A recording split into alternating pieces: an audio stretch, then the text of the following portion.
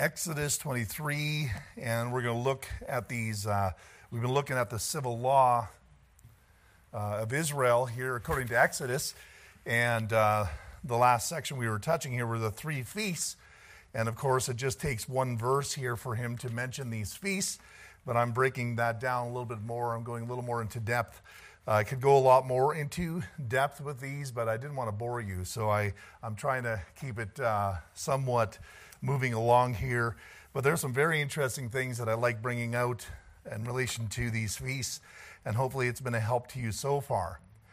And so today, today we're going to be looking at the Feast of Harvest, which is really the Feast of Pentecost. We looked at the first one already, the Feast of the Unleavened Bread.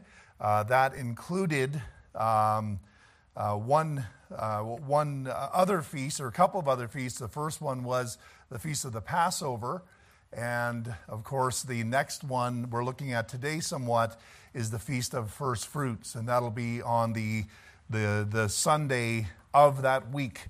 Is when this Feast of First Fruits took place. But we'll look at that a little bit as we go through here. And so chapter 23, let's look at number 14. We'll read down to verse number 17. It says, 3 times thou shalt keep a feast unto me in the year. Thou shalt keep the feast of unleavened bread. Thou shalt eat unleavened bread 7 days, as I commanded thee, in the time appointed of the month Abib, or Nisan. We've been using that word as well. For in it thou camest out of Egypt, and none shall appear before me empty. And the feast of harvest, the feast first fruits of thy labors, which thou hast sown in the field, and the feast of ingathering, which is in the end of the year, when thou hast gathered in thy labors out of the field. 3 times in the year, all thy males shall appear before the Lord God. Amen. Let's pray. I ask you, Lord, that you would just bless as we get into this lesson tonight. I pray, Lord, we'll be able to get through some things that'll help us understand in a better way who you are and how you want to impact our lives and how you want us to grow, especially looking at the Feast of Pentecost. Lord, we thank you for the Holy Spirit of God, and we do pray, Lord, that you would help us to be more surrendered so we can be Spirit-filled. Lord, I pray this in Jesus' name, amen. All right, so we're going to look at number 1, the Feast of First Fruits, all right? Letter A, the Feast of First Fruits occurs during the Feast of the Unleavened Bread after the Sabbath. And so we all know the timetable by now. You should almost have it in your head. Jesus Christ, when did he actually have the Lord's Supper according to our week? What day was that? Wednesday. Nope. Good answer, but no. It was actually Tuesday night. But of course, because their day starts at 6 p.m., that's what throws us off all the time. Amen. So the 15th of Nisan is when Jesus Christ was crucified. He also had the Passover on that same day, but it was the evening before. And so that's why in the book of Genesis, where the world was created, they always said, and the evening and the morning were the first day, and the evening and the morning were the second day. So the day actually started in the evening, not like ours, which starts at midnight, all right? So we changed that. But scripturally, the Jewish day started at 6 p.m. the day before. And so Jesus Christ was actually observing the Passover supper that same night. After 6 p.m., he went to the garden that night. He was arrested that night. And then the next morning is when he was brought to trial and he was crucified. And of course, before that next day, 6 p.m. came by, he was already dead. They took him off the cross because at that 6 p.m. would mark the next day, which was the preparation for the Feast of the Unleavened Bread. That was a high holy day. That was a Sabbath day. And so Jesus couldn't be left on the cross during that Thursday from the 6 p.m. before, the day before, all right? And so that's when the Feast of Unleavened Bread started. It ended the next week on the Wednesday, all right? And that was the last day of the Feast of the Unleavened Bread. But the Feast of First Fruits was tucked in the middle there because after the Sabbath, the Saturday came, which is our Sabbath, and at 6 p.m. on our Saturday begins the new day, the first day of the week for the Jews. And so that's what throws us off sometimes when we're reading the scripture. we're thinking that the day is somehow starting in the morning or at midnight or so forth. But actually, the first day of the week for the Jews started on a Saturday night at 6 p.m. That's where their Sunday began, all right?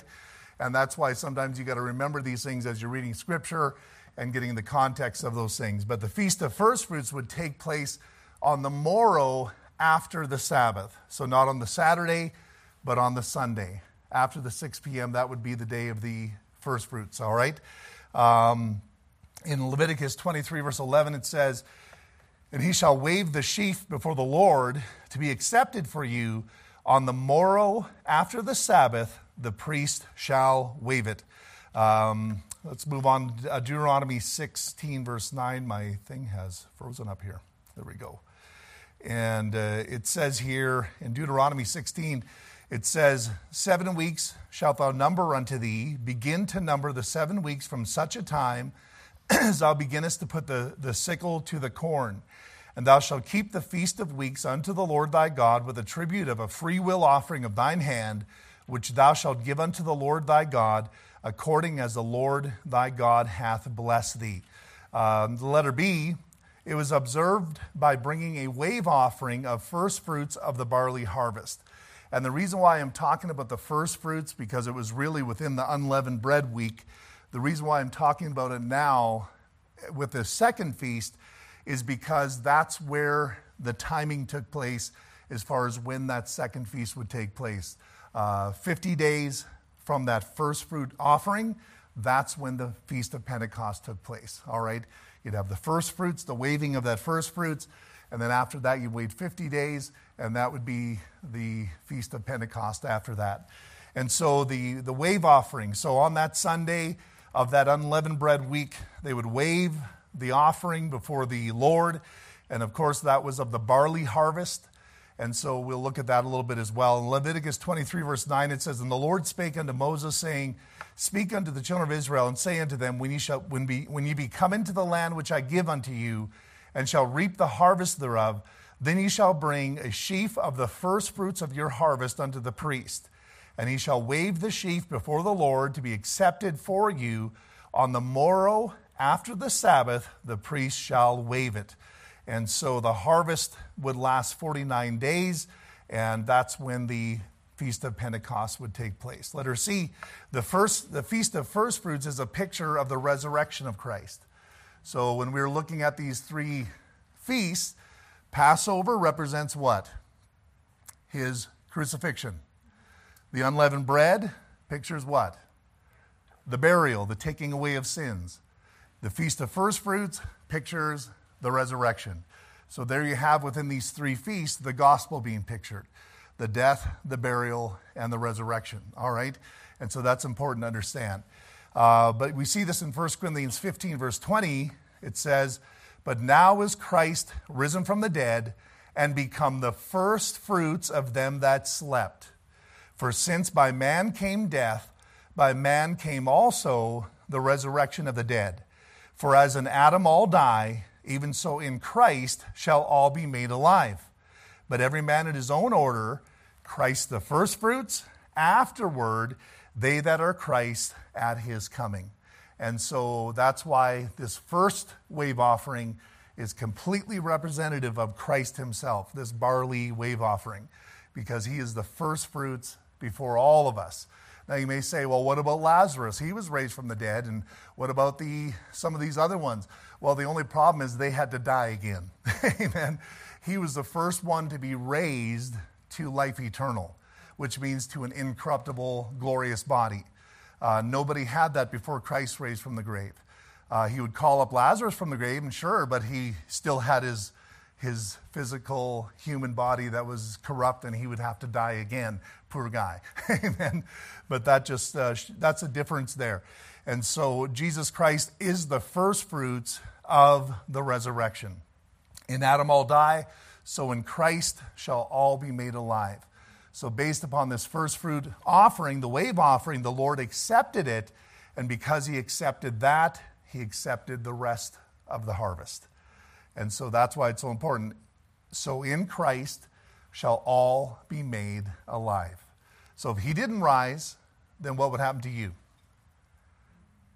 well, you wouldn't have eternal life. You would have to go to the grave and stay there for eternity. And so because Christ arose, then those after him will also rise as well. And so that's the picture there. In Colossians 1:16, it says, "For by him were all things created that are in heaven, that are in earth, visible and invisible, whether they be thrones or dominions or principalities or powers. All things were created by him and for him. And he is before all things. And by him all things consist. And he is the head of the body, the church, who is the beginning, the firstborn from the dead, that in all things he might have the preeminence." All right? So there's a principle of Scripture, principle of interpretation, that's called the Christ-centric principle. So when you're looking at the Scripture, what you need to understand is this, that everything in the Bible has Christ at its center. He is preeminent in everything. Even at suffering, even in persecution. I mean, everything you look at in the Scripture, Christ is the center. So you can't make yourself center, all right? Look at all the trouble I go through. No, Christ is the center of that. And that's why he said the world hated me before they hated you. See, that Christ-centric principle teaches us that he is always the one at the center. So we don't take preeminence. He gets preeminence, whether that's bad or whether that's good. Whether it's something hard or whether it's something easy, he is always at the center of that. And we need to understand that's a good principle for us to go by when we study the Scripture. Okay, number one, the Lord would accept the first fruits when weighed before him. And we already read that. I likened that to Mark 1, verse 11. "And there came a voice from heaven saying, 'Thou art my beloved Son, in whom I am well pleased.'" Amen. And Matthew 12:18, "Behold my servant, whom I have chosen, my beloved, in whom my soul is well pleased. I will put my spirit upon him, and he shall show judgment to the Gentiles." And so Jesus Christ is the one that pleases God.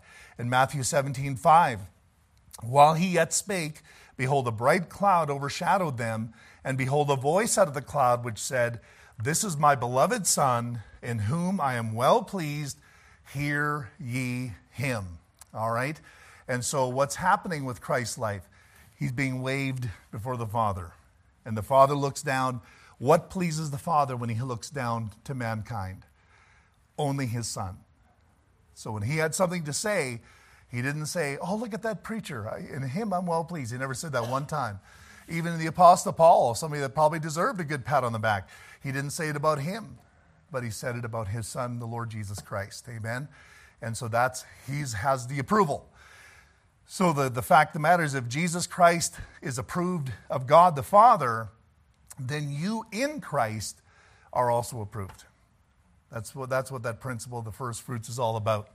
Number two, the harvest could not be eaten until the first fruits were offered. And so you don't eat it until that first fruits is given. And that there, once again, you see that type put out there in Leviticus 23:14. It says, "Ye shall eat neither bread, nor parched corn, nor green ears, until the selfsame day that ye have brought an offering unto your God. It shall be a statute forever throughout your generations in all your dwellings." So don't eat of the harvest until you brought the first fruits unto the Lord. Amen. Once you do that, then you can eat the harvest. And so there's that principle played out again. Number three, the Lord would bless the whole harvest as the first fruits were offered. And you see that in Ephesians 1:5, "Having predestinated us unto the adoption of children by Jesus Christ to himself, according to the good pleasure of his will, to the praise of the glory of his grace, wherein," in what? "Wherein Christ, he hath made us accepted in the beloved." All right? So that's acceptation is as we are in Christ and in him alone. So anybody not in Christ is not accepted. But everybody in Christ is accepted. Amen. You're accepted by the Lord. Letter D, the Lord set a pattern for all believers that the Lord should be honored with the first fruits of our substance to bless the remainder of the harvest. So this is where, sometimes we talk about tithing, and the tithing is somewhat detached from the principle. And what we have here is the principle. This is what it all started with, this aspect of the first fruits of the resurrection. So really, when we're giving our first fruits of our paycheck, or we're giving our first fruits of our time, why do you come to church on a Sunday? It's the first of the week. You're giving him the first day of the week. It means something to the Lord. So every time you give him the first fruits of everything, your first fruits of your time, the first fruits of your substance, the first fruits of your paycheck. You talk about that. Well, is it before or after taxes? Well, it depends if you're giving the government the first fruits or you're giving Jesus the first fruits. Amen? And that's where you have to make your decision. Am I going to give the government first or am I going to give Jesus first? Well, you don't understand. I mean, they already take it off my check. I don't even see it. Yeah, but you gave it to them. The whole amount was the increase. And then you gave the government, well, they took it. I guess you have to, unless you're self-employed. Amen. And then, they take it. And so that means your first fruits would be not off of what's left after the government, but before the government touched your amount. You get that? I know we don't want to talk about that. Say, preacher, it's hard enough. I know that. Wouldn't it be great if Jesus says, oh, it's okay. But the fact of the matter is then you can't call it first fruits. You can say, I'm giving to the Lord. And by the way, if we give a tithe and you give 9%, you've not tithed. Do you understand that? I mean, what do you mean? I've not been tithing all these years? Well, a tithe is a tenth. That's what the word means. Amen. So according to Scripture, I have to give a tenth of my first fruits unto the Lord. And that wasn't a law issue. In fact, you see, go back to Jacob when he had the dream at Bethel there. And even before that, Abraham tithed to Melchizedek. And after that, Jacob, when God promised that he would take care of him, he says, well, if you're going to take care of me, you're going to protect me, then I will give you a tenth of all that you have given me. See, he acknowledged first off that what I have isn't mine. It's something that God gave me. So what I'm going to do is I'm going to give you 1/10 back to you. Amen. Now, people today, they'll argue that, but they're not going to argue that because of Scripture. They argue that because they don't want to give the money. You understand that? So what's more important, to be obedient or to have more money in your bank account when you get your paycheck? That's your choice. I mean, the Bible says you can't serve two masters because you'll either love the one and hate the other. So what's going to happen is the more you decide not to be obedient, the more you're going to despise messages like the one I'm just telling you right now. But if you've already chosen to be obedient, then you're going to say, hey, that's great. Praise God. Amen. So that's the effect that has is when we choose a secondary master, we begin to despise the first one. Anything he requires, we're going to start despising it and looking down on that, discounting it, and making it a biblical argument of some kind. When in all reality, there's really no argument. It's very clear throughout Scripture. Amen. And so, even Jesus, when he talked to the Pharisees, he said, you tithe and you do all these things, but the weightier matters, you've omitted the mercy and the judgment and so forth, and those are important. He says, those you ought to have done, but not to leave these undone. So he gave them credit for the things that they did do, the tithing and so forth, but he says, you've also left these other ones undone, the mercy and the judgment and the things that are weightier in the heart. Amen. And so anyways, Proverbs 3 verse 9, it says, honor the Lord with thy substance and with the first fruits of all thine increase. So shall thy barns be filled with plenty, and thy presses shall burst out with new wine. So what is he teaching us here? He's saying that if the first fruits are given and the Lord approves that, then the remainder is blessed with that first approval. And that's the same thing with the resurrection. You see, so when we're giving our first fruits, we're really we're actually typifying the resurrection every time we get a paycheck. We're showing that to the Lord, our faith in that, and are wanting to honor him in that, you see. So the principles are very powerful in Scripture, amen? Say, preacher, why do you have to say that? Now I have to really think about this. I understand that, It's easier not to do the things that cost us something, amen? But the fact of the matter is, if I'm not willing to do that, what's going to happen if God really requires something of me? I guarantee you those that were put to death at the stake, burnt alive, I guarantee you they were tithers. They weren't Bible arguers. See, because if I'm not willing to sacrifice in that little stuff, in the carnal, how would I sacrifice my life for that which is invisible? Amen? So either I have a faith that what God says is true, and all of this is going to come to fruition, which will impact not only my carnal life, the things that I do carnally, but it'll also impact the things that I do spiritually and by faith. You understand? So it's not just the things I see, it's the things I don't see. And that's why the Lord said in the Scripture as well. He says, how can you say you will obey a God that you cannot see if you're disobedient to the master that you can see? Amen? And so that's how far Christianity is going. How far does it go? Does it go into the invisible? Because that's where faith begins. That's where the pleasing God begins, by the way, is with our faith. All right? Not with the things you see. And so there's been times, even when I'm tithing, and I say, Lord, things are real tough right now. And this could really help me pay a bill or something I need to do. And you know what? God doesn't say, oh, yeah, just go pay the bill. Because he knows that he can do more through my faith than through that money.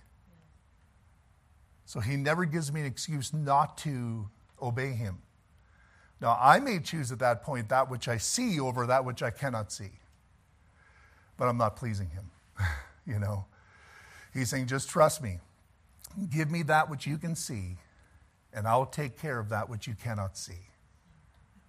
And what you cannot make sense in your mind about, Because if you have to see it, well, then it's no longer by faith. And you're not pleasing him anyways. Amen? So you can't just figure it out. All right? And so, anyways, that's the first fruits.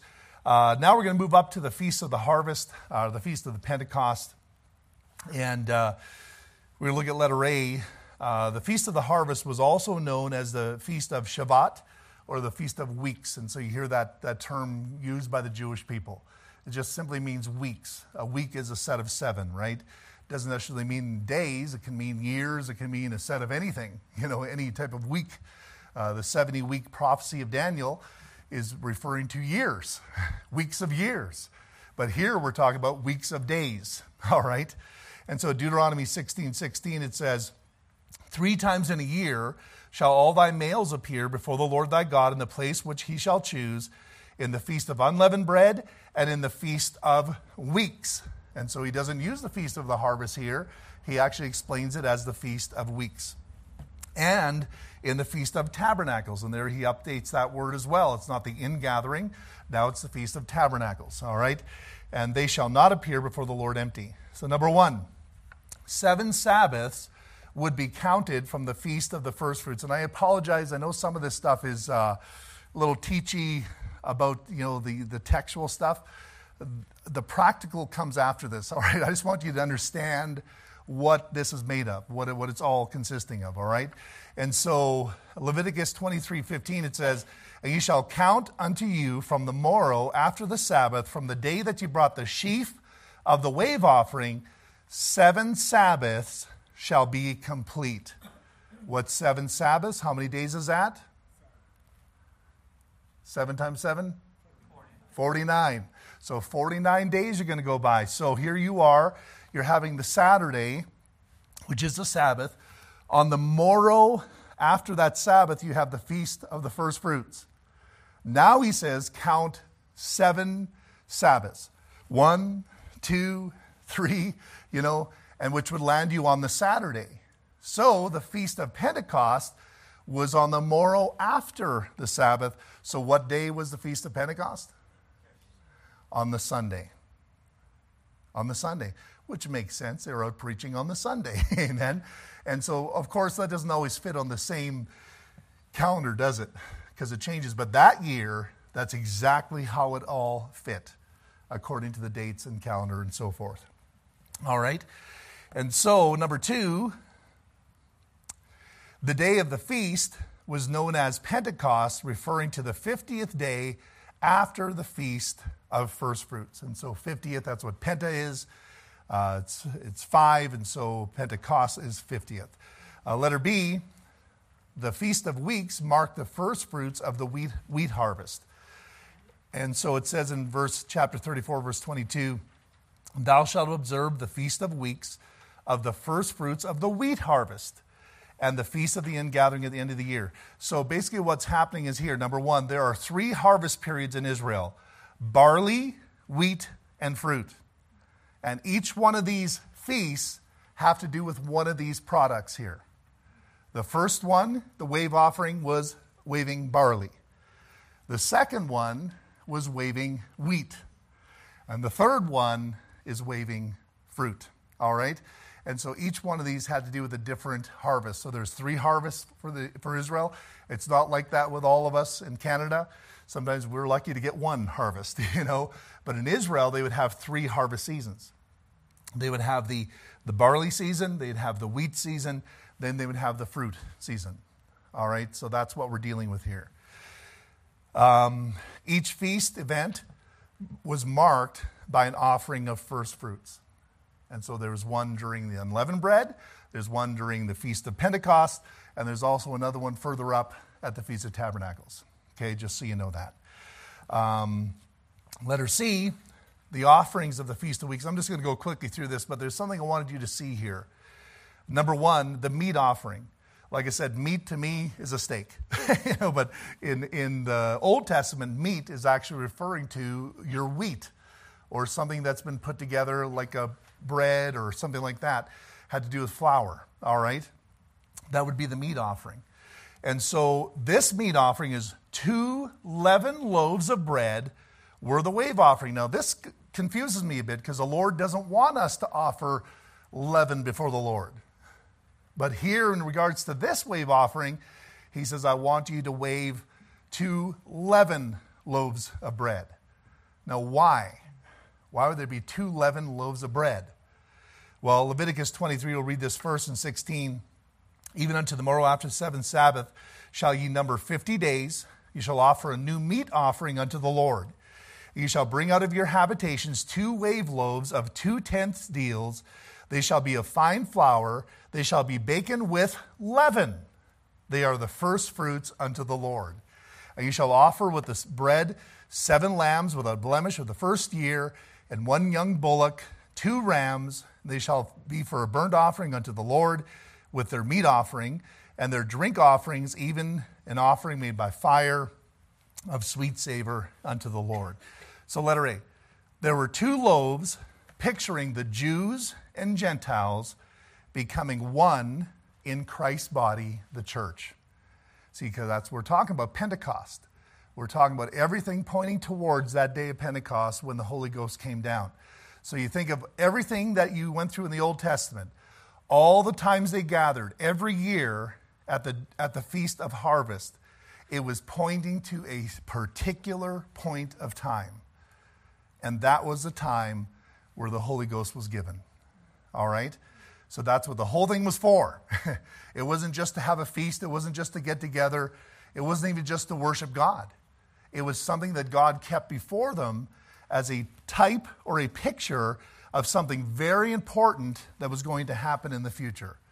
And that is what we see in Acts chapter 2. All right? And so, in that time, what happened is the Jews and the Gentiles became one in Christ. 1 Corinthians 12:13, it says, for by one Spirit are we all baptized into one body, whether we be Jews or Gentiles, whether we be bond or free, and have been all made to drink into one Spirit. Ephesians 2:13, it says, but now in Christ Jesus, ye who were sometimes were far off are made nigh by the blood of Christ, for he is our peace, who hath made both one, and hath broken down the middle wall of partition between us. All right, letter B. It was leavened, picturing that there is still sin within the church and Israel. Why is this? Because Pentecost is revealing the aspect of service. It's revealing the aspect of actually being used by God to be a witness to the world. It's not a salvation truth. It's a service truth. It's an empowering truth.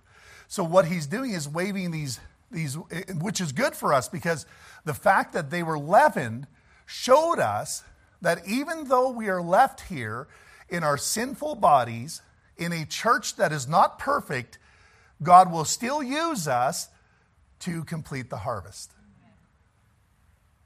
Do you understand that?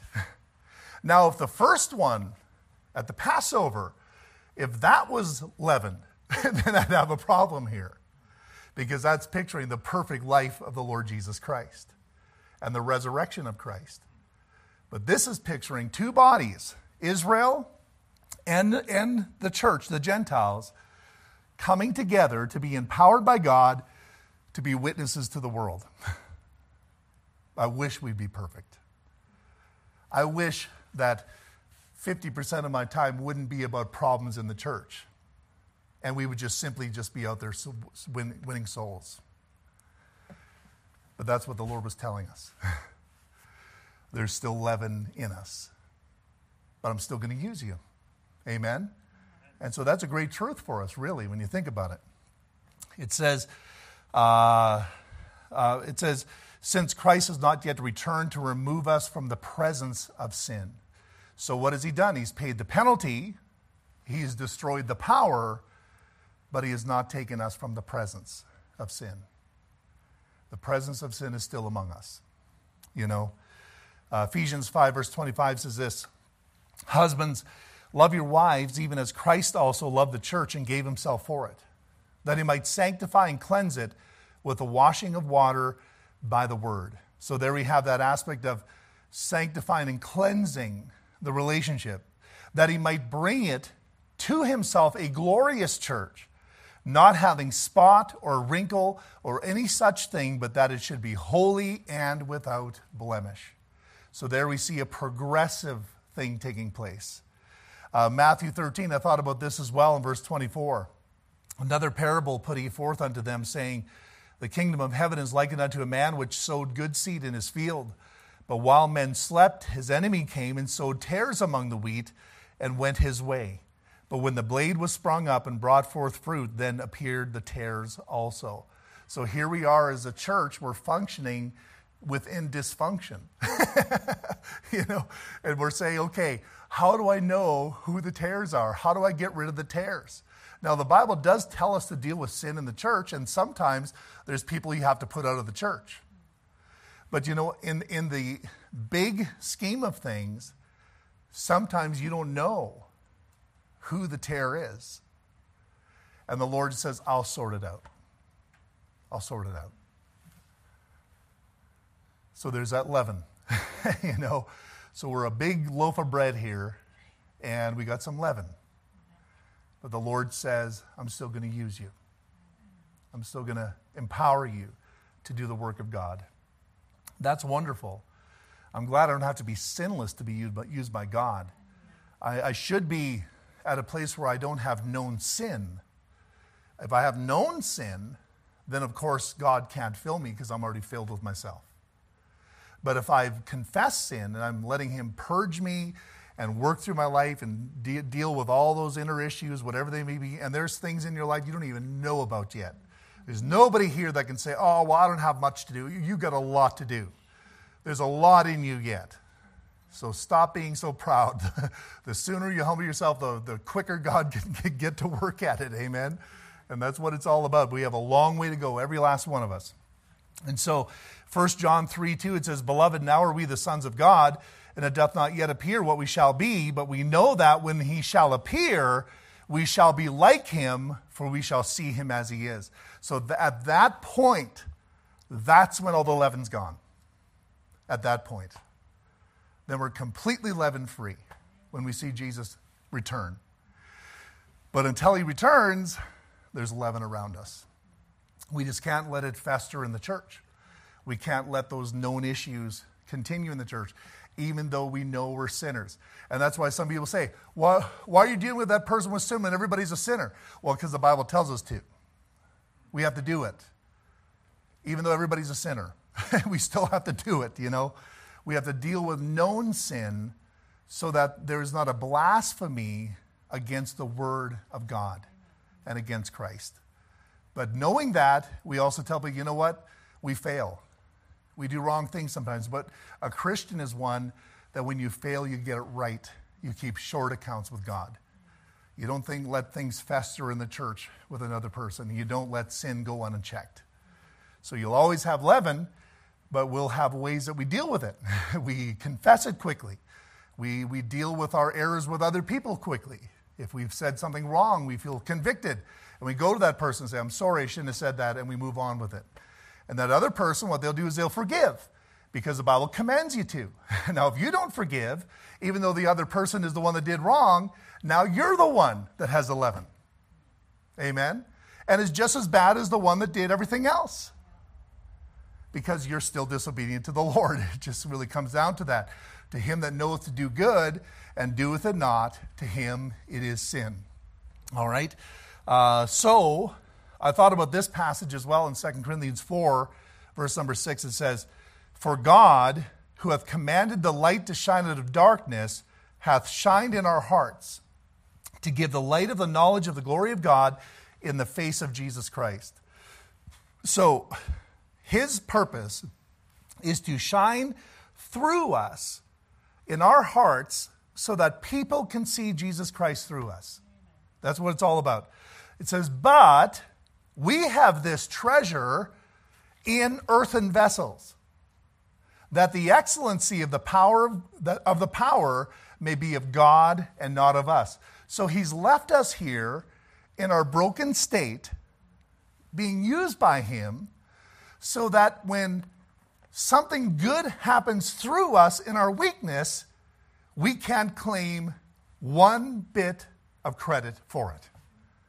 That's what it's saying right there. Not one bit of credit. Because you look at yourself and your sin nature and the things you battle through, you know, I don't deserve the credit. But if God did something through you, that's great. That was God's work through you, but you have to give him glory for it. Amen? It goes on to say, we are troubled on every side, yet not distressed. We are perplexed. Ever been perplexed? But not in despair. So when you start getting in despair because of the things around you, that's a problem. But you can't be perplexed. You know, sometimes I just don't understand what's going on here. That's perplexed. But we're not in despair. So because of that issue, that complicated thing that's happening, that's hard to go through, we're not allowing our heart to become disheartened and discouraged because of it, because now then we're not trusting God. But he says, I understand that you're perplexed because you're just man and you don't understand. Amen. And it goes on to say, persecuted but not forsaken. So here I'm being pursued by the wicked ones, pursued by those that are against the scripture, but the Bible says, don't worry because you're not forsaken.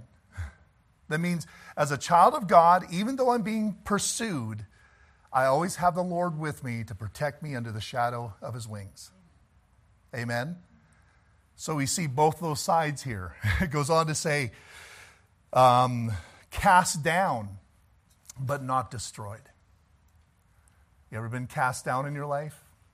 You felt like, man, I don't even know if there's a way back from this. That's what's being called cast down. But this is what the promise is. You will not be destroyed. Wow. The wicked will be destroyed. The wicked get destroyed. When they get put down, sometimes God takes them right out, squashes them like a bug, because there's no hope for them. There's nothing I can do with that. But a child of God, sometimes in your cast down state, that's where you learn the greatest truths about your God. So he says, I'll bring you down, but I'm not going to destroy you. And that's why the Bible says the righteous man fall down 7 times and gets up again. And though he fall, he shall not utterly be cast down. for the Lord upholdeth him with his hand. Amen. It goes also to say, it says, always bearing about in the body the dying of the Lord Jesus. Now, if I'd have a perfect soul, perfect spirit, perfect soul, perfect body, I would not be bearing the dying of Jesus Christ in my body.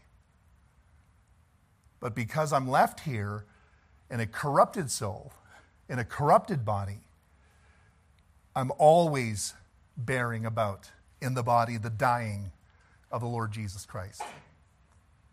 Amen. That's a constant thing for the believer. And then it goes on to say that the life also of Jesus might be made manifest in our body. So as we're in this wicked world and as people see us, people do what they usually do. Because I'll tell you, the norm is this. The norm is you will always look out for yourself first. That's the norm. That's why they like evolution, because evolution is survival of the fittest. Whoever is the strongest will survive. They like that. They like that, But that's not the scripture way.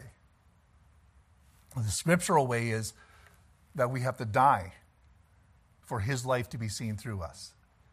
You have to die to your own desires and your own dreams and your own ambitions. You could grow up, I want to be an astronaut, I want to be this, and we have imaginations, and I've heard people grow up and they're relating to me their childhood dreams. Now, I understand. I had dreams too. I wanted to fly, but not with airplane. I would like to fly like this. But I guess we haven't gotten our technology there yet. But sometimes you just need to die to that. In fact, to all of it. Someone just said, well, I've always wanted to do this. Why would God not want me to do it now? Well, I'm not saying he doesn't want you to do it. But what I'm saying is this. As a child, that's what you wanted to do. But now that you've grown up, you've got to do what God wants you to do. And it might be that which he's always laid on your heart as a child. Maybe that dream of yours and the things that you want to do are the thing that is going to motivate you and drive you to do what God wants you to do. But it may be also something God says, no, I don't want you to do that at all. And maybe you have to die to it. Well, then what I'm going to do? I've always, for 10, 20 years, that's all I wanted to do. You're bearing about the dying, that the life of Christ may be seen through you. Amen? But this is where it's at. I mean, if we're not willing to make ourselves a living sacrifice, God will never use you. He will never use you. Imagine using this vapor of time that the Lord's given us and never be used by God. I'm not saying that you won't make money. I'm not saying you won't have a nice pickup truck. I'm not saying you won't be able to go to nice restaurants and have steak. But all of that, one day you're going to cry about it. You're going to say, I would give up all of that just to do the will of God. And when we see Christ, that's what the tears are going to be about. He'll have to wipe them away. We'll realize how much of our life was about us and not about him. Amen. And I guarantee you, if we would all evaluate, we'd find a great percentage of me there. You know what I mean? And to start allowing the Lord to break us down where we start giving that and handing that away and saying, Lord, whatever you want. Sometimes you got to say, Lord, I'm going to give you all these desires I have, and you put back in my hand what you want me to be. And sometimes he puts back in your hand the very thing that you threw at him. But now it's by faith, when before it wasn't. Now it's with God's power, when before it wasn't, because you're doing it to please the Lord. And so the meat offering. And so I just wanted to bring out that principle. I think that's very important for us to see when this dynamic of the Feast of Pentecost here. And we're not going to get through this lesson, by the way. I didn't think so in the first place. But number 2, burnt offering. This is a picture of dedication. Well, how much is left after a burnt offering? Not much. Not much. Burned thoroughly. There shall be none of it left, the Bible says, until the morning. Remember, even the Passover, it had to be completely burned. Whatever was left and was not eaten, They had to put it on the fire and burn it till it was gone. That's dedication. That's what couples this, these sacrifices. So you have 7 unblemished lambs, a young bull and 2 rams. And rams are always a picture of service. The young bull is a picture of service. 7 unblemished lambs are the perfect, the complete sacrifice that is given. So that's why the number 7 has been used here. And number 3, the sin offering is the atonement, a kid of goats. Now we have the judgment of the sheep and the goats. Which one's the goat? Do you think the goat's the good guy or the bad guy? The goat is the bad, because it's a sin offering. And so for the Day of Atonement, when they offer the sacrifice for the sins of Israel, they wouldn't use the lamb for that. They would use a goat. And they would kill the one goat, and they'd let the other one go out in the wilderness, which they'd call the scapegoat. It's used today. That word is a Bible word, by the way. So when you hear an atheist use that word, you say, you can't say that word, because it's a Bible word. Oh, you're biblical, I see. There's actually several words that are like that. In your Bible, a lot of parts of your English language have been developed as the Bible was being developed in the English language. And so that's interesting to note. There are some words that didn't exist before the Bible. Amen. Number 4, peace offering. This is reconciliation, fellowship, 2 lambs. Why 2? Because with reconciliation, there's always 2 parties. 2 have to be reconciled one to another. And so the Lord wants us to live within a reconciled state with God. He wants us to have fellowship with Him every day. He wants us to be in fellowship with the people around us, or reconciled with those around us. There ought not be a broken fellowship within our church body. So if you're just mad at someone because I don't like the way they do this or that or the other, I'm sorry, you are not fulfilling the scriptural pictures. You're not living that truth that we need in order to be Spirit-filled and to have power of God on our life to be a witness to the world. So all these things, we have to be dedicated. We have to be forgiven. We have to be reconciled. All these things. All right, I think it's 8 o'clock. I think what I'm going to do is wait till next week, because this is really good stuff here. Folks, when I get into this stuff, I can really go overboard.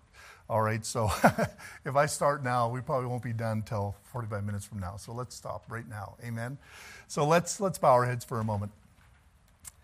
Let's think about this last principle that we dealt with here in relation to the leaven. The leaven loaves. Now, I want you to understand something.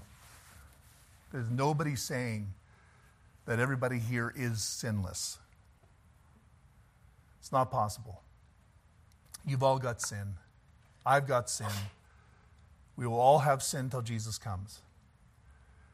But that doesn't mean we allow sin to dominate. The Bible says that sin shall no longer have dominion over you. See, the penalty of sin's been paid. The power of sin has been broken, and that's why it cannot have dominion over us. So it doesn't mean we're perfect, but it means that when our sin is pointed out, we get it right because it doesn't dominate. Now, if that sin is still dominating, it's because we're choosing it. And that becomes the sin. That becomes a sin. So when there's sin that's dominating in us, then that has to be dealt with personally. It has to be dealt with as a body, as a church. It has to be dealt with. So you can't throw back at everybody, we're all sinners. Well, I know, but you're not understanding the scripture. Sure, we're all sinners, but not all of us have sin that's dominating. And when there's sin that's dominating, that's where we need help. Because we're not making the choice. We're not choosing. So we're not trusting the Lord that He said, sin shall no longer have dominion over you. And we're believing that it does. Or we love our sin too much, we don't want to let it go. But either case, it has to be dealt with in our life. So that's one aspect. So maybe there's some sin in your life that's dominating. You're saying, Lord, if the domination has been broken on my life, well, then I confess that today, and I want to go on in victory. Because he always causes us to triumph in Christ Jesus. And then there's the other aspect of this that I talked about, is that you've got a broken body, you're broken, so that the Lord can get glory. So what we need to do is just accept the fact that we will be persecuted, we will be cast down, all these things will happen, but that doesn't mean we're going to be destroyed. It doesn't mean that we're going to be forsaken. And maybe we got to say, Lord, I'm willing to bear in my body the dying of the Lord Jesus Christ, that his life can be seen through me. And that may be taking that great desire you have, that thing that, is driving you, saying, Lord, I've never put this on the altar before. You could have even dressed it up in religion. I'm going to use this for God. Well, that's not your choice. That's God's choice. You have to put that in God's hands and say, Lord, if you want to use this for yourself, you can, but I'm going to let you choose. You got to get out of the driver's seat and let the Lord choose for your life.